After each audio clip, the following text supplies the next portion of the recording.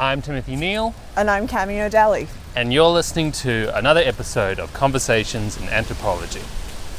A podcast about life, the universe, and anthropology.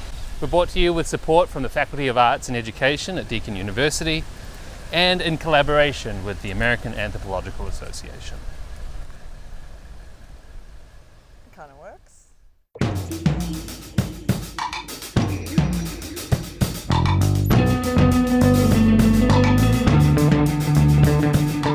You're listening to the second episode in our series of short, sharp, virtual conversations on crisis and digital methods. This series will be running through May with an episode a week. It's a departure from our usual program of a podcast a month, but this felt like the right way to go as part of processing, as we all are, what the COVID-19 pandemic means for us and for each other. So, here, our host Tim Neal is in conversation with Jonah Lipton. Jonah is a postdoctoral researcher based at the Centre for Africa at the London School of Economics and at the Economic and Social Research Council's Centre for Public Authority and International Development. He's interested in youth, family life, informal economies, global health, humanitarianism, and crisis. You can find his writing in several anthropology journals and in The Guardian, and he tweets at Jonah_Lipton. Jonah's research stems from long-term ethnographic fieldwork in a neighbourhood of Freetown in Sierra Leone. He was actually there in 2014 when the Ebola outbreak occurred. He describes his memory of this time, how faraway talk of a virus moved closer, becoming not just unavoidable but a state of emergency, and what this meant for ordinary life in Freetown, for the people he was working with and living with, for their work and home lives, and for his research, all of which ended up conceding in various ways to Ebola's devastating effects. He also shares his thoughts on what the end of the outbreak looked like and felt like, how it shifted, what was enabled, and what endures.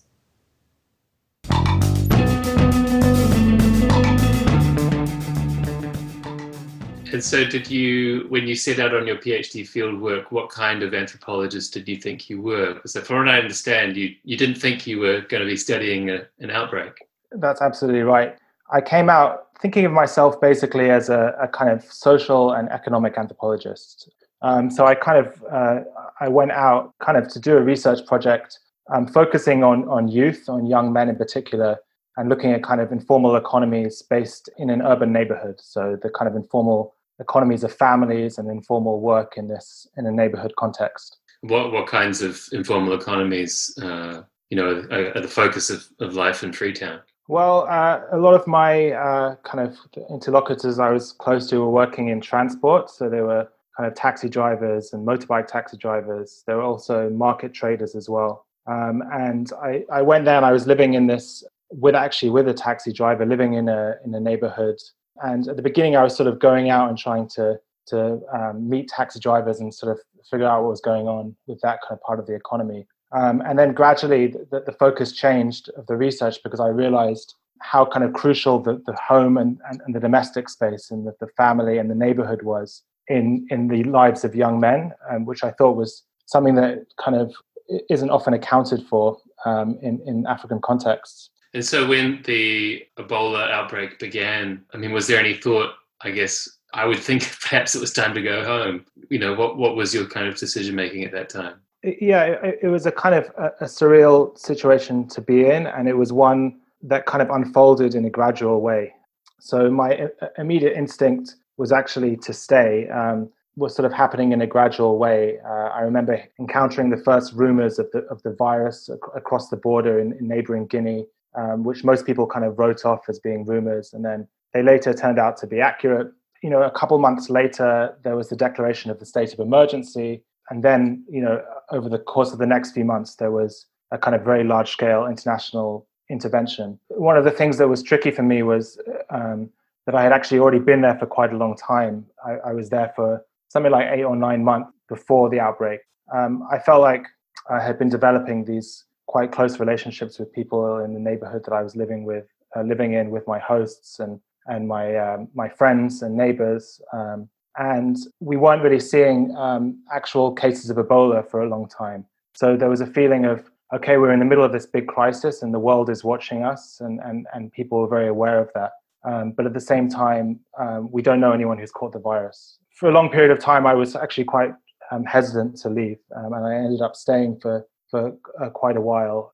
In a health crisis like that, do you feel it's almost inevitable that your research kind of becomes overtaken? There's a kind of immediate pressure, or a sort of an immediate transformation in which people's focus starts to change. The people that you're working with, your interlocutors, and also people around the world who are kind of commenting on this crisis, and people kind of all strata of society. So there's a sort of shift in focus of people that you feel you need to account for, and this is something that certainly happened to me. That the work that I am now doing is all about the Ebola outbreak, and the book I'm writing is about Ebola and the articles and so on. But I think below that is actually, at least in my case, there was actually a lot of continuity. The neighborhood that I was living in remained the same. My field site was actually the same. The relations that I built remained the primary interlocutors for me, and it was those people's lives that I was most closely following and participating in. Just hearing you speak now and then thinking about the article that you wrote about burials makes me wonder if, how your interlocutors' lives were bound up by this, because I'm aware the process around death required these new regulations and new teams of people who were now engaged in kind of regulating the business of death. So I suppose you just kind of follow people as they move and converge around this crisis. Were people, were these taxi drivers' lives now very much engaged in, I guess, the crisis? It's actually one of the young men that I was closest to, who's actually was a taxi driver, was recruited in the Ebola response, as were a lot of young people actually, and he was working as a driver in one of the burial teams. So these were the teams that were formally established to perform all burials during the crisis. So I actually continued following him and would once every week or two follow the burial team that he was part of about their day. And that provided some of the material for that article. And then the other material was actually through the community, through the neighborhood that I was living in, and observing the ways that my neighbors dealt with death during the outbreak, including actually there was a death in the house that I was living in. So how does that change you as a researcher interacting with that context? I mean, did you have to practice what we're now calling social distancing, but many anthropologists want to call physical distancing? Yeah, I mean, there were some differences between COVID-19 and Ebola. Ebola was much harder to catch than COVID-19, but it was actually more deadly generally if you caught it. There were lockdowns during the outbreak, but the lockdowns didn't tend to last quite as long as the lockdowns here are lasting. So there was kind of more movement possible. And I basically personally tried to find the right balance of taking measures seriously, as I felt actually a lot of my neighbors were, and at the same time carrying on the research. How has your research kind of been informing your interpretation of the COVID-19 crisis? Well, I think one of the things that I've been thinking about in terms of COVID-19 is thinking about this combination that I also found during Ebola, which was a combination between a kind of really exceptional and extraordinary time, a time of crisis, which is sort of inescapable and sort of undeniable on the one hand, and at the same time, the fact that there's a lot of ordinary social stuff that's going on. COVID-19, I think, is really remarkable because so many people globally are now spending time at home. They're spending time with their families. They're working from home. They're working in new ways. And I think actually a lot of the sort of classic areas of anthropological interest and inquiry have almost a sort of renewed relevance now. And that's definitely something that I discovered during Ebola as well, that there was anthropology's interest in the life course, in kinship, in the household, and in ritual. All these areas that anthropologists have been writing about for a long time have a kind of real relevance to understanding people's responses to COVID-19 now, when these spheres are demonstratively so important for people. This was something that I found particularly interesting and significant during the Ebola outbreak, was the performance of burial ritual. it was during kind of deaths in the during the outbreak, many of which were not actually caused by the Ebola virus, that I felt that kind of people had to confront what it was to be in a crisis in a very heightened form, because there was a conflict between kind of public health measures, which very strongly emphasized performing burials in safe ways and in new ways, on the one hand, and on the other hand, there were the kind of obligations of traditional burial practice, which are kind of very important in the ways that people go about creating good death and social order, especially in a time of uncertainty. But I also noticed sort of extraordinary abilities of people to adapt their practices in ways that to some extent fulfilled both of those criteria. And in doing so, they often were drawing upon very specific kind of local histories. They were drawing, in the case of Freetown, they were drawing on a long history of international intervention that goes back to the slave trade and goes back to colonialism. And these were kind of informing the ways that people were negotiating and navigating burials and the expectations of during another intervention. I was wondering about the social memory when the crisis lifts, whether it lifts for different people differently, I suppose, and how, if you have any kind of observation on what the end of the crisis in Sierra Leone looked like and how it was differently experienced. Yeah, that's a great question. And it's something that I've been thinking about. Sometimes people ask me, what are the legacies of Ebola? Sort of my view on it is quite complex because there's a lot of aspects of life in Sierra Leone that seem to be quite similar to how they were beforehand. I think a lot of the challenges that people face remain in terms of poor health system and a very difficult economy and so on.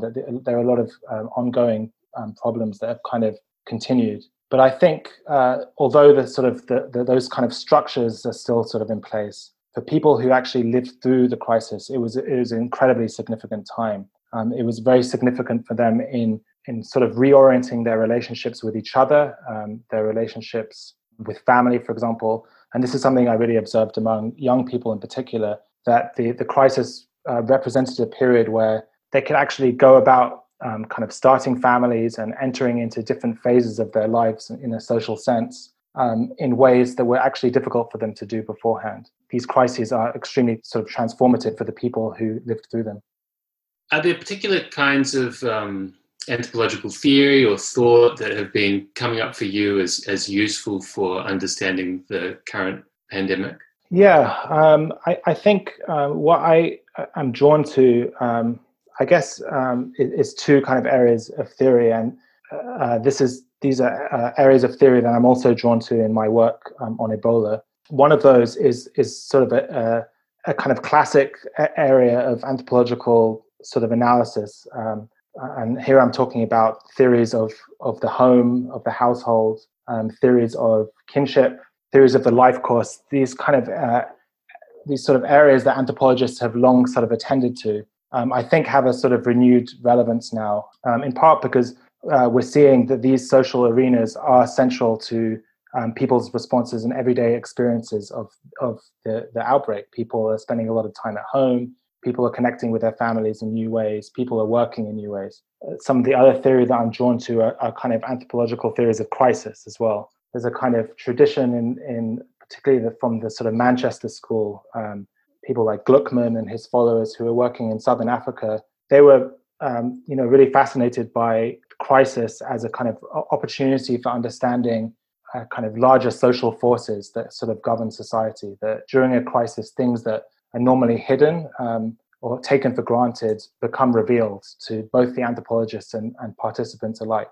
So I think that this is a very interesting area of theory to think about during a crisis. And then there's also a kind of another way of thinking about crisis, which is the opposite, that actually during a crisis, it's actually a time where we're more limited and, there's more impositions of top-down power. And this is sort of the thinking of crisis that goes along with sort of thinking through state of emergencies critically. Seems like a perfect moment to ask you about whether or not this has revealed anything, or the hidden has become revealed in relationship to anthropology. Does this particular moment tell us anything about the position or state of anthropology? I think during a crisis like this, there's a kind of potential for anthropology to sort of demonstrate its relevance. I think there's a tension here. I think on the one hand, it's sort of encouraging that anthropologists are being asked to sort of contribute to these responses. It can also be limited, and it can also kind of risk compromising some of the sort of core tenets and approaches that make anthropology what it is. So during the Ebola outbreak, I was involved with other anthropologists in various platforms of anthropologists who tried to sort of advise authorities involved in the international response on areas of kind of social and cultural life. And we wrote kind of briefings about things like burial practices and sort of everyday economies. One of the problems, I think, with that was that there was a sort of reduction of the much more sort of textured and nuanced and complex and constantly changing idea of kind of culture that we work with in our normal work, and it was being sort of reduced to a bullet point form that was sort of static and reduced.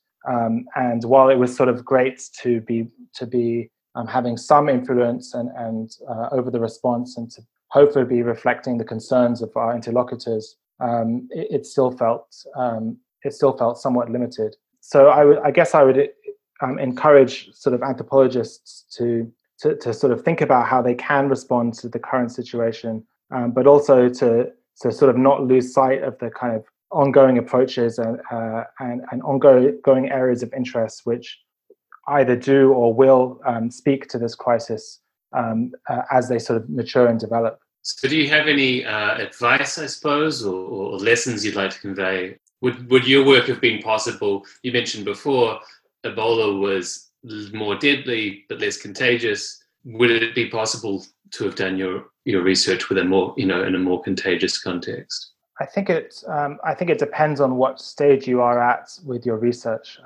If you are already kind of embedded in a field site, if you're and then you're kind of undergoing this crisis, you're going through lockdown with the people that you're actually working with in your research, then I think there's a lot of mileage in maintaining those relationships and continuing your work.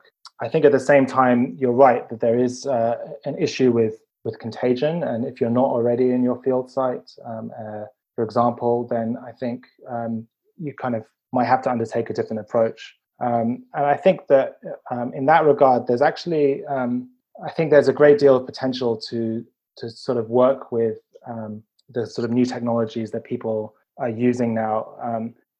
Social media and Skype and Zoom are kind of becoming very dominant ways that people are going about their daily life and going about work, and are forums where socializing and socialization is actually really happening. And so I think there is a potential for anthropologists to use those vehicles in their own research as well. Was that part of your work in Sierra Leone, or has it become part of it? I suppose for the bulk of my research, I did rely on quite classic methodologies of sort of participant observation and writing field notes and so on. But especially for periods when I wasn't there and there was a break in my field work from my doctoral field work, I did keep in touch with people over WhatsApp, for example. And there was actually a neighborhood, and there still is, a neighborhood WhatsApp group in which a lot of the sort of young people that I work with there are part of. And so these things are useful to sort of keep in touch with what's going on.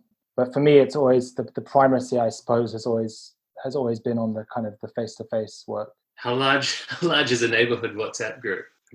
I think there's probably like 150 people on it or something like that, maybe 100 people. Yeah. Hard to keep up with, I imagine. Yeah. I'm in the middle of an ethnographic project, and I was spending 5-6 days a week with my interlocutors. And like many people, I've just suddenly had to transition to a digital ethnographer. Have you found that your kind of approach has changed in the time that you've been doing it? I think online worlds give you access to very different parts of people's lives. And in some ways, as a researcher, there are certain advantages. People express themselves in text, and people are documenting their lives for you to a certain extent, that interactions become much more formalized, and so then that necessarily changes what people put forward and how they put it forward. I think that kind of has a different complexion doing this kind of research in a time where kind of everyone is using these platforms and adapting to the way they socialize, and these platforms are actually very central to where they socialize.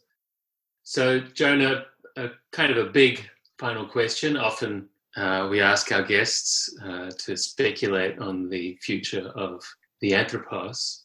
And so we're wondering, what do you think this moment kind of portends for our social, cultural, political, or economic worlds? And I kind of see two sort of broad forces at play. I think one of them is that there are sort of things that were previously sort of unthinkable that are becoming sort of more thinkable now. And particularly things that many people would think of as being sort of progressive or more equitable. We're seeing that, I think, around discussions with universal basic income, for example.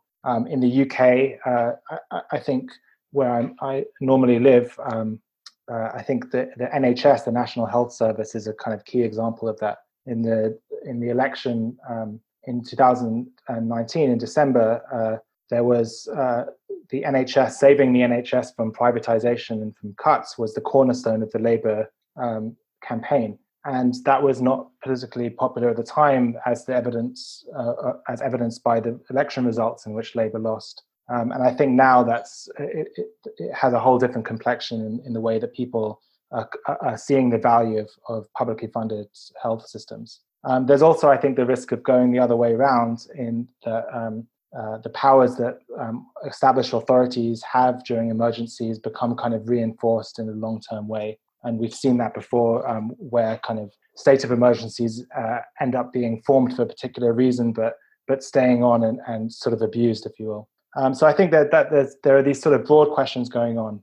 But one of the things I would say that I think anthropologists are really positioned to sort of attend to is also at the same time the sort of more intimate stuff.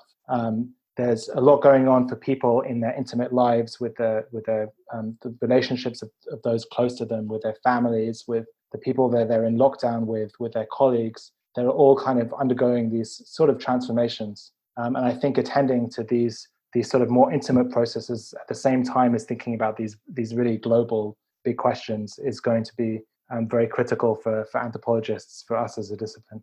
Thank you very much, Jonah. Thank you for having me.